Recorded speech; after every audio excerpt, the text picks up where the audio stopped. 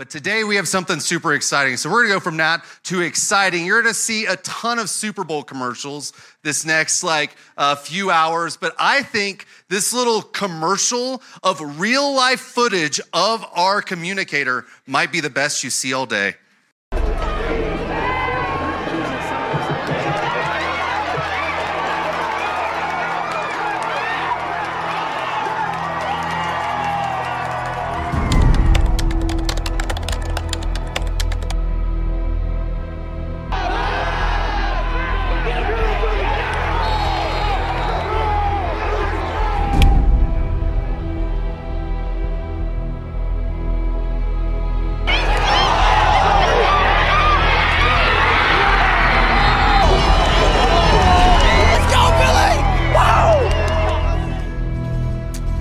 Yeah, I played football.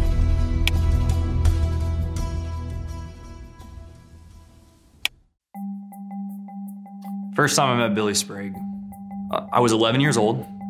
It would have been 2003, and I was playing in a basketball tournament against him. He was the biggest guy on the court, by far. Billy was scoring a bunch of points. Coach says, someone's got to play defense on that guy. I raise my hand. I stand in front of him to take a charge. He knocks me 15 feet into the boards. Wind got knocked out of me. So I think it's fair to say that first time I met Billy Sprague, he took my breath away. Well, my name is Wilbur Geeson. They call me Wilbur Flock Geese Geeson. I was a hockey coach for about 20 years. I saw the job posting in Denver, Colorado to be the varsity football coach for Billy Sprague. But I started coaching Billy, and having a guy like him on your team, you really don't need to know a lot about the game. They call me the Ted Lasso of the Great White North.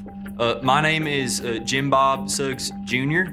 Billy and I were teammates on our city football team at Thomas Jefferson High School. Billy Sprague was one of the best.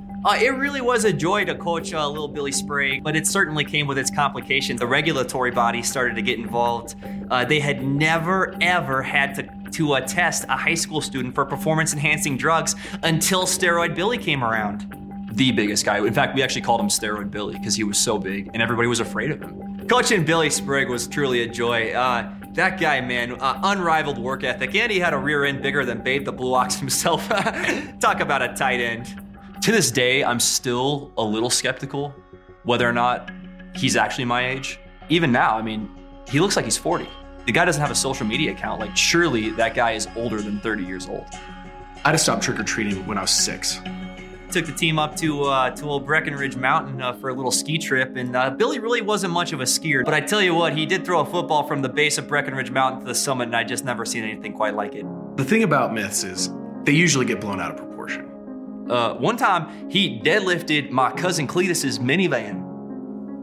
Yeah, that happened. So I reunited with Billy at School of Mines in 2010. He asked me to be his best friend, and I reluctantly obliged. I don't remember Tim at all growing up.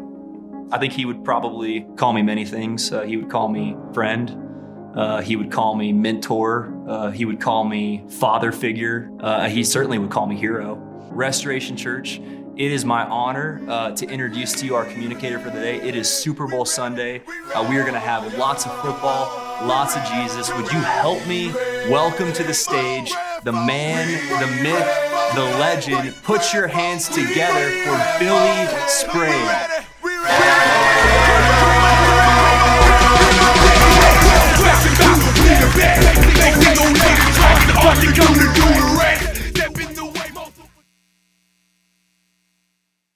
I'm not gonna lie to you guys, that was my favorite thing we've ever done. My favorite thing we've ever done. The advantage of being on such a talented staff is they do amazing things like make 30 for 30s on you. So thank you, Tim and Zach, for that. If you couldn't tell from that video or this sick graphic, it is Super Bowl Sunday. We are gonna have a bunch of fun. We are gonna get into the Word of God. And the only way to recover from that, I think, is to pray. So we are going to start in prayer. Will you pray with me? God, thank you for bringing us here. Thanks for joy, laughter, the things that you created, God. Heavenly Father, thanks that you're here. You say where two or more gather in my name, there I am also. And so we recognize you're here. You want to speak to each one of us this morning. So we invite you and we welcome you. Please do exactly that. In the name of Jesus, amen. Has God ever put a desire on your heart? So I started playing football in third grade. Didn't start getting real serious till about high school. And I kind of had this like breakout season. Things started rolling. I started getting these calls from college coaches. I was getting letters. I got invited to these recruiting camps over the summer. And basically, so I'm going to all these college campuses across the nation, and they scout you. They see, like, what do you look like in person, because you lie about being 6'2", 230. And so they're going, man, like, what do you look like? They scout you. And man, what it started to build was this desire to play college football. I'm going, man, this is sick. This is awesome, dude. Like, this is exactly what I want to do. And I remember praying to God. I go, God, wherever you want me, like the one school that you want me in, just let that be the last one left to offer me a scholarship. So God answered that. He starts getting rid, all these schools start falling off, offers start falling off. And I take a visit to the Colorado School of Mines. And man, so I'm heading up to Golden. This is in the middle of winter. Everything is dead there. It's snowy, trees. The campus is okay now, but back then it was ugly. All earth tones, nothing new. And I go down to the locker room, and it's the exact same as my high school locker room. Like, it is, these poor kids from Texas, $50 million high school stadium, they come to Mines, they're like, this is my middle school, maybe elementary school locker room. And I go up to the coach's office, it's straight from the 70s. And guys, I loved it. I was like, this place is sick. I definitely want to go here. So I commit on the spot. My parents are there. It was awesome. We celebrated, and I got to experience that desire that was on my heart. And the truth is, we all have desires in our lives, right? We all have these desires. And I think we can agree not every desire we have is from God, and that's a different sermon, but God does put specific God-given desires on our heart. And so maybe for you, you're in your job, your career, maybe you're a little dissatisfied and you're like, man, God's putting this desire for something specific in my vocation. Maybe you've got this big desire for a wife or a husband. You're like, man, I want to have this godly marriage that reflects Christ. Maybe you're like, I want to be a phenomenal dad. I have this desire to be an amazing mom. I want to show my kids the love of Christ. I want to raise them up in their ways. Maybe you're feeling a little lost in this season. You're like, man, I don't know exactly where I'm heading, what my direction is. And you have this deep desire for a God-given purpose in your life. So wherever you're at, you're in good company this morning because we all have desires. And I want us to think about that desire that you have, and I want us to take us to a story in Scripture because we see this theme over and over again of these God-given desires. I want us to look at a story of a man who had a desire from God, and I want us to unpack it and see how he tackled that God-given desire. So we're going to open up to the book of Nehemiah, and Nehemiah is my favorite book in the Bible. It's one of my favorites because Nehemiah does amazing things. He's like this incredible leader. He's super strategic. He gets all this stuff done, all while relying heavily on the Lord, while being intensely in prayer, confessing and honoring God. He does both so well. And so Nehemiah is in the Old Testament. It occurs about 450 years before Christ comes on the scene. And Nehemiah has 13 chapters, so we better start reading. I'm kidding. I'm going to give a quick summary, a little highlight reel so that we can hone in on a few key concepts. So this is going to be Chris Berman's like fastest 3 minutes. So I'm going to be like Kenny the Jet, get back to my board. And we're going to look at the Nehemiah summary here. So Nehemiah starts off with him with the king of Persia. This is Nehemiah. And so he starts to learn that the walls in Jerusalem, his city, and his people are in disgrace, is what it says.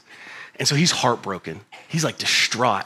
And that discontent starts to build this desire in his heart to see the people of Israel restored in Jerusalem. And so he is the cupbearer to the king of Persia. Cupbearer, guy who tastes the wine before the king does in case it's poisoned. High risk job. Also, you get a lot of trust and influence with the king. So one day the king's asking Nehemiah, man, what's up? You look sad. You look like something's up. What's going on? And he explains everything to him. And he goes, man, I want to go rebuild this wall. And so the king gives him everything he needs, and he heads over to Jerusalem and he starts rebuilding the wall. And while he's doing it, opposition comes. And as opposition comes, they fight, they pray, they try to establish things to honor the Lord. And so then Nehemiah, he actually has to leave. He has to go back to the king because poison control can't be gone that long. So he goes back, and the king actually grants him, and the book of Nehemiah ends with him going back to Jerusalem, and he's checking on all these things, and he finds things out of place, and he makes some corrections, he makes some adjustments, and he starts to put things back in place to honor God. And so boom, highlight reel, you now know the whole book of Nehemiah. And so God gave Nehemiah a desire in his heart. He's given you a desire in your heart. And so let's see what we can learn from Nehemiah this morning.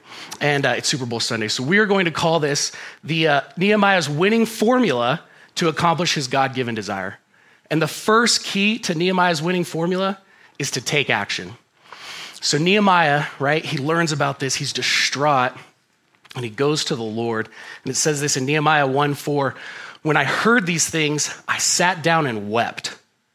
For some days I mourned and fasted and prayed before the God of heaven." So he sits down, he weeps, his heart is broken. And so whether your desire is built out of a discontent with the status quo, or whether it's based on an encouragement and a hope and something in the future, we need to bring it before the Lord. We want to start our action in prayer. Just like Nehemiah, we want to start that action in prayer. When I pray, I love praying Psalm 31:3.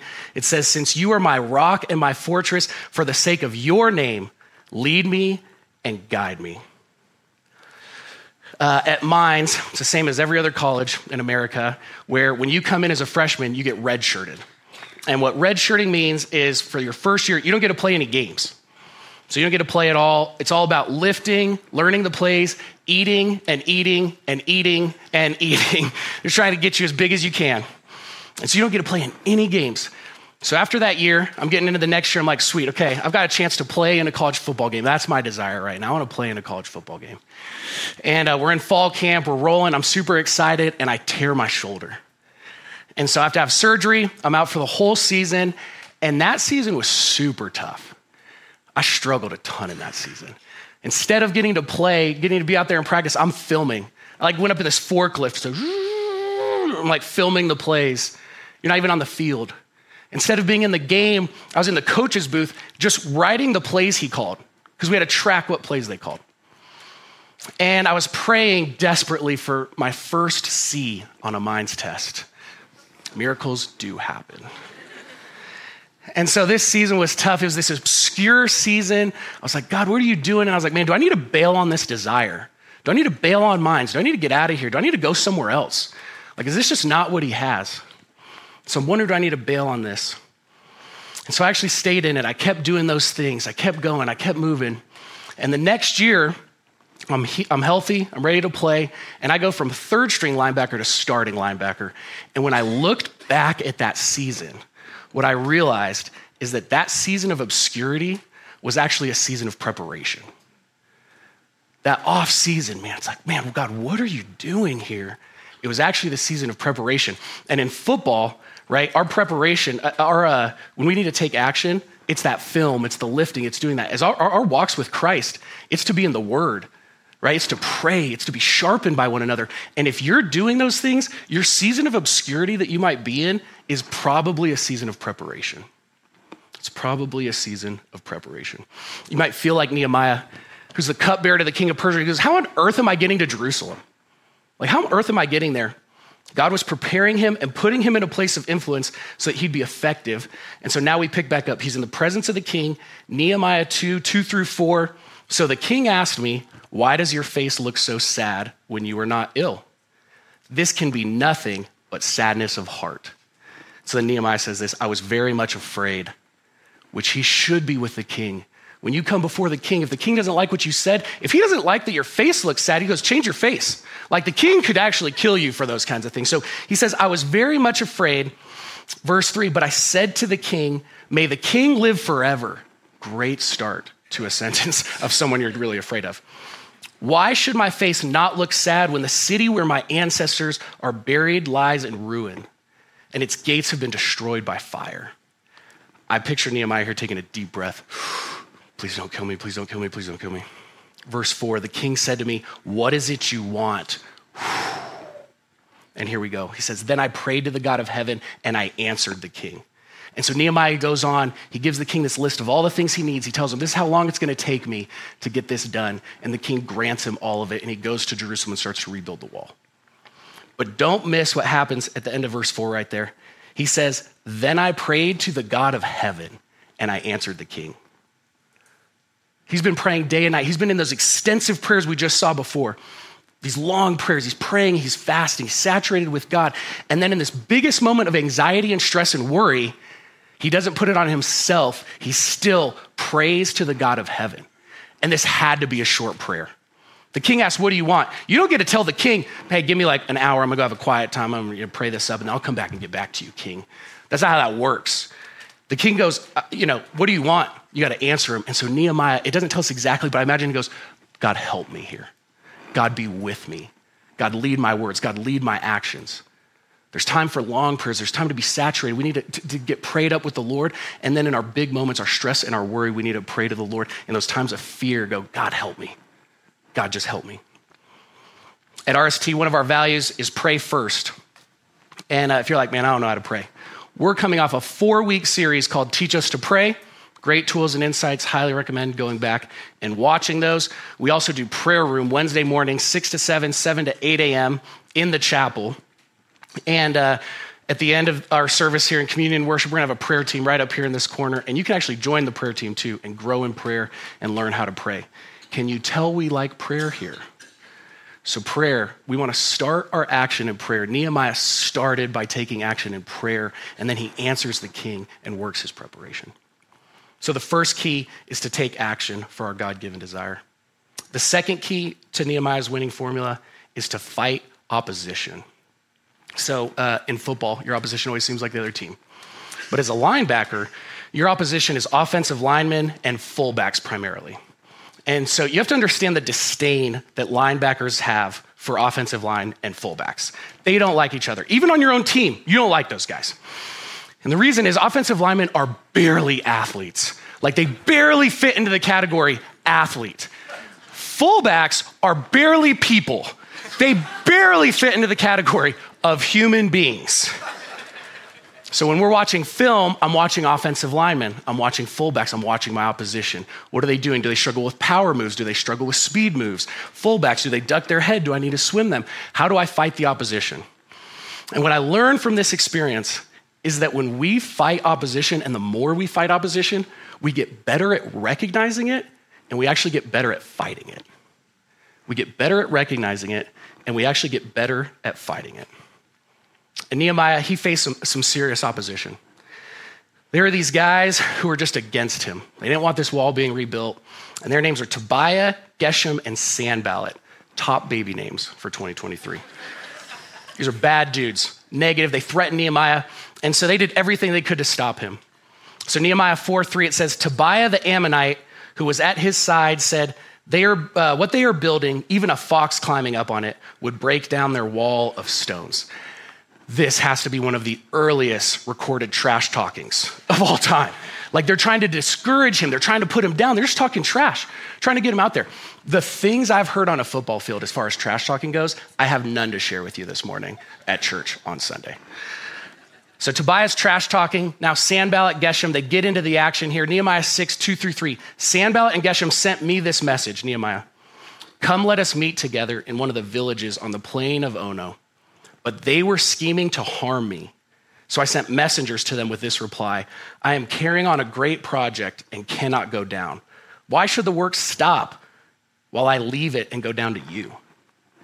So these guys are trying to take him away from what God has for him. He's like, man, I'm in my God-ordained desire. Why should I come meet with you jokesters? No way. I'm staying here. The work needs to get done. No matter what, if you have a God-ordained desire, there will be opposition. And we need to be careful not to let every voice come in. We need to be very careful. Every voice, people in the stands, people out of the game should not have a loud and significant voice in your life.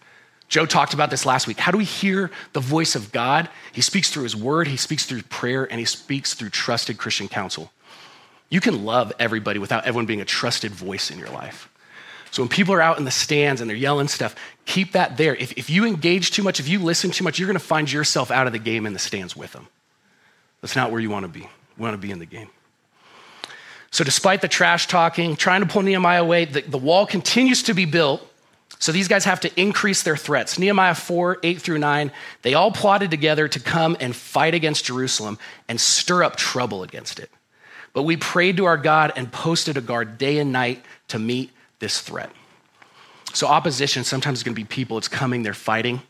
A lot of times for us, it's going to be Satan. He's going to come and attack you. He's going to want to make things difficult.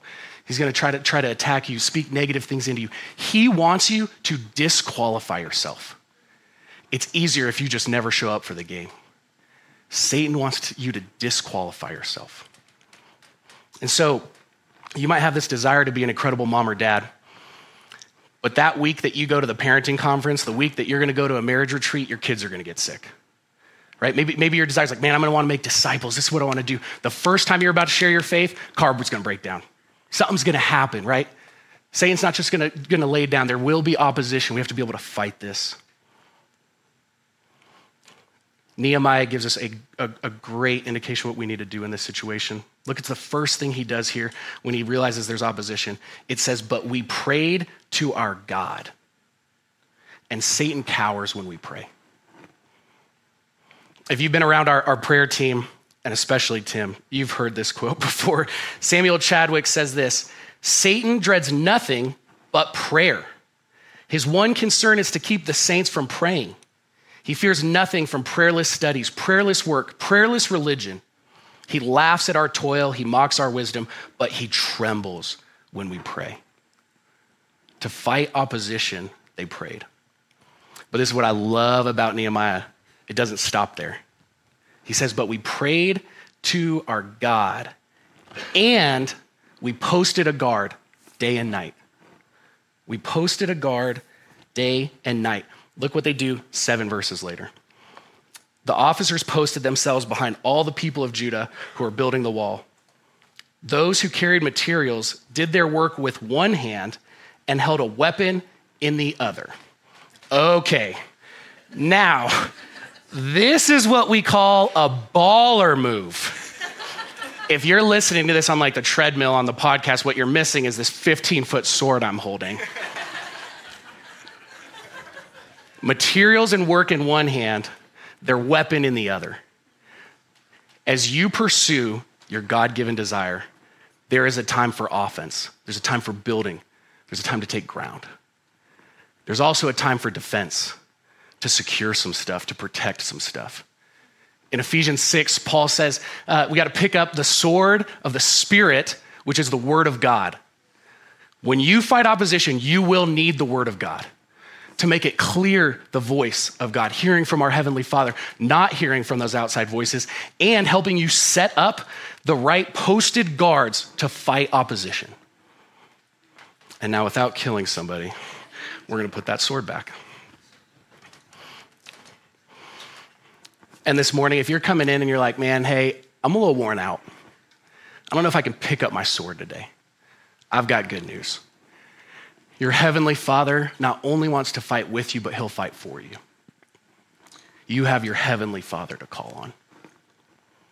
In 2 Corinthians 12:9, he says, my grace is sufficient for you. My power is made perfect in your weakness. In your weakness. So, in our desires, we want to take action. We want to fight opposition. And the third key to Nehemiah's winning formula is make adjustments. It's game day. I always loved game day. Practice? We're talking about practice. Game day's the best. I always tell people, you got to be a lunatic to play football. You train and practice for 354 days of the year for 11 games. For 11 games. And you have like 1 or 2 opportunities in that game to actually make a big play. So you're training 354 days of the year for one moment of all-out adrenaline. You got to be crazy. You got to be crazy.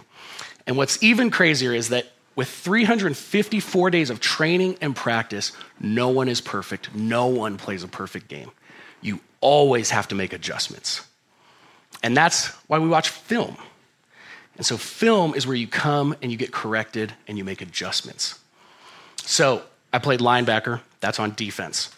Every defensive call has 3 parts. Part 1 is to get the big, chunky dudes up front lined out. It's always one word. They hit their heads a lot. You got to help them.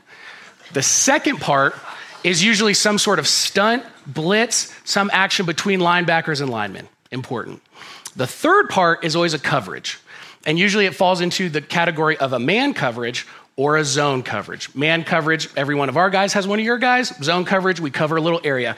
Parents, you have 2 kids, you're playing man. 3 kids, zone coverage, right? So we've got it, okay? We had a coverage called hombre. And so we're in a game. I played inside linebacker, so I called the defense. I get the call from the coach. I say, hey, bear blue X hombre, ready, break. We get out there. I stand there. Hike. I go cover my zone. They throw the ball. Guy catches it and scores a touchdown, basically. So not a good play. We get to film the next day, and we walk into the film room to review everything that happened in the game. The film room is kind of like this. If I'm the coach, I've got the table here, I've got my play sheet, play 1, 2, 3, 4, 5, what did we call? And then in this hand, I have the clicker. And whoever has the clicker has all the power because you can watch the same thing 1,000 times. Every mistake over and over and over again. Not that that happened. So coach is sitting there, we're all sitting behind, we watch the film, he starts going through the play. He gets to that play, says play 50, bear blue X hombre, he plays it. I'm not kidding you. We didn't even get to the end of the play. He stands up, he pulls his chair out, he stands up, he takes his glasses off, he walks right up to me. He goes, Billy, do you speak Spanish? I froze. It was like the closest to Nehemiah I've been. Please don't kill me, please don't kill me, please don't kill me. He goes, do you speak Spanish? He yells at the top of his lungs, hombre is Spanish for man. Should have been in man coverage. I was in zone.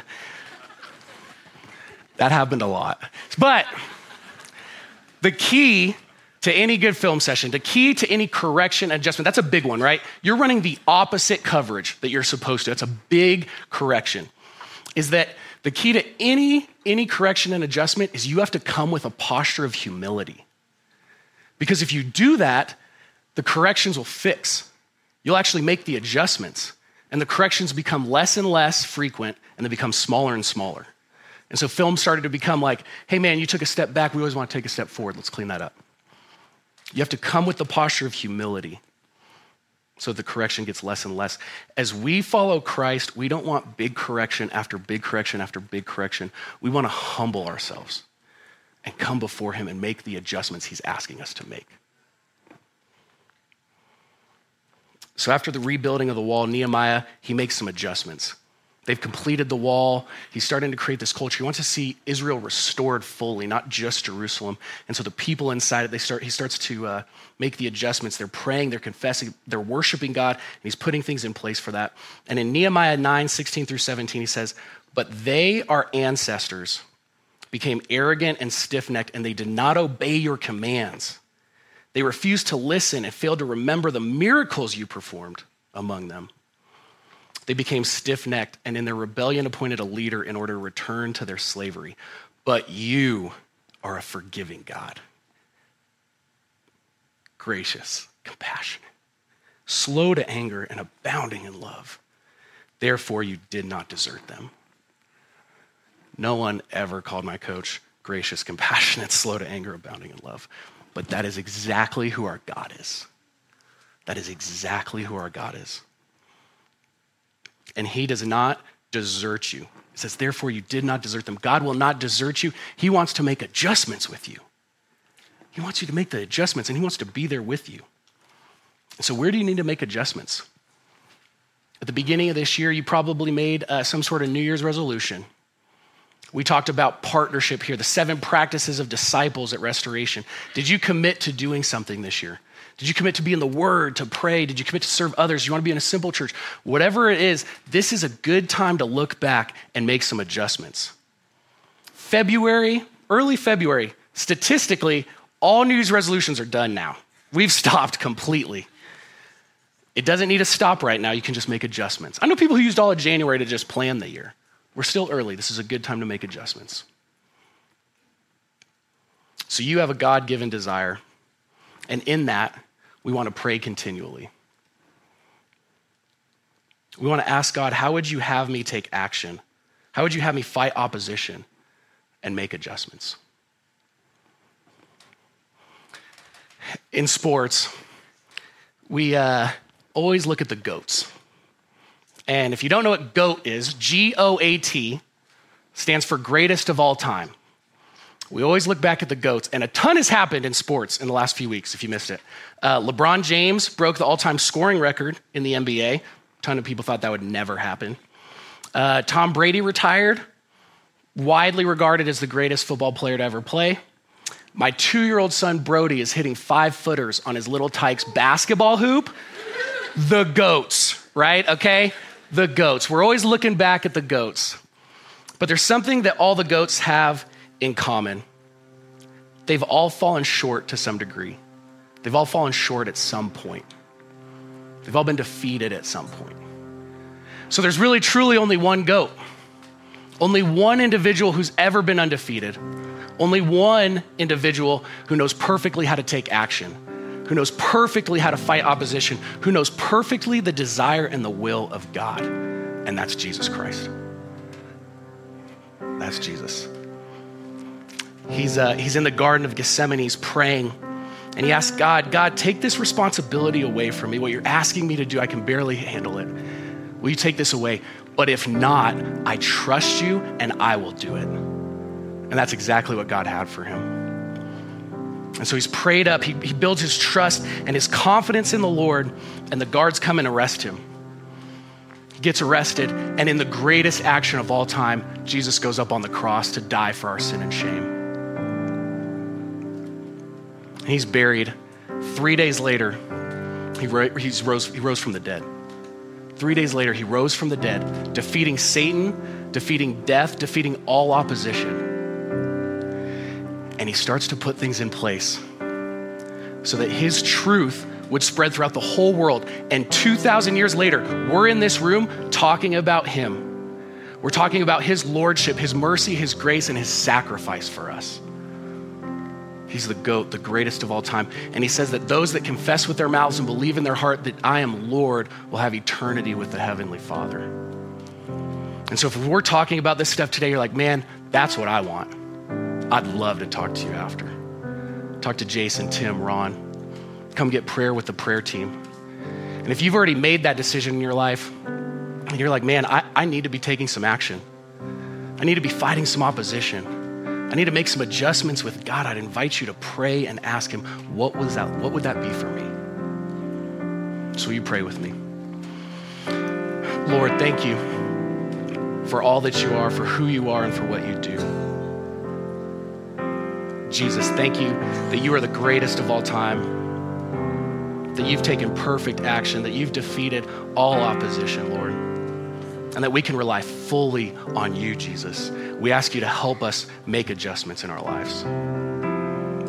Please, God, come and change us. Let us come humbly before you. Humble us, Lord, so that we can come before you. We can enter your presence. Thank you for dying for us on the cross. As we remember that, as we take communion. In Jesus' name, amen.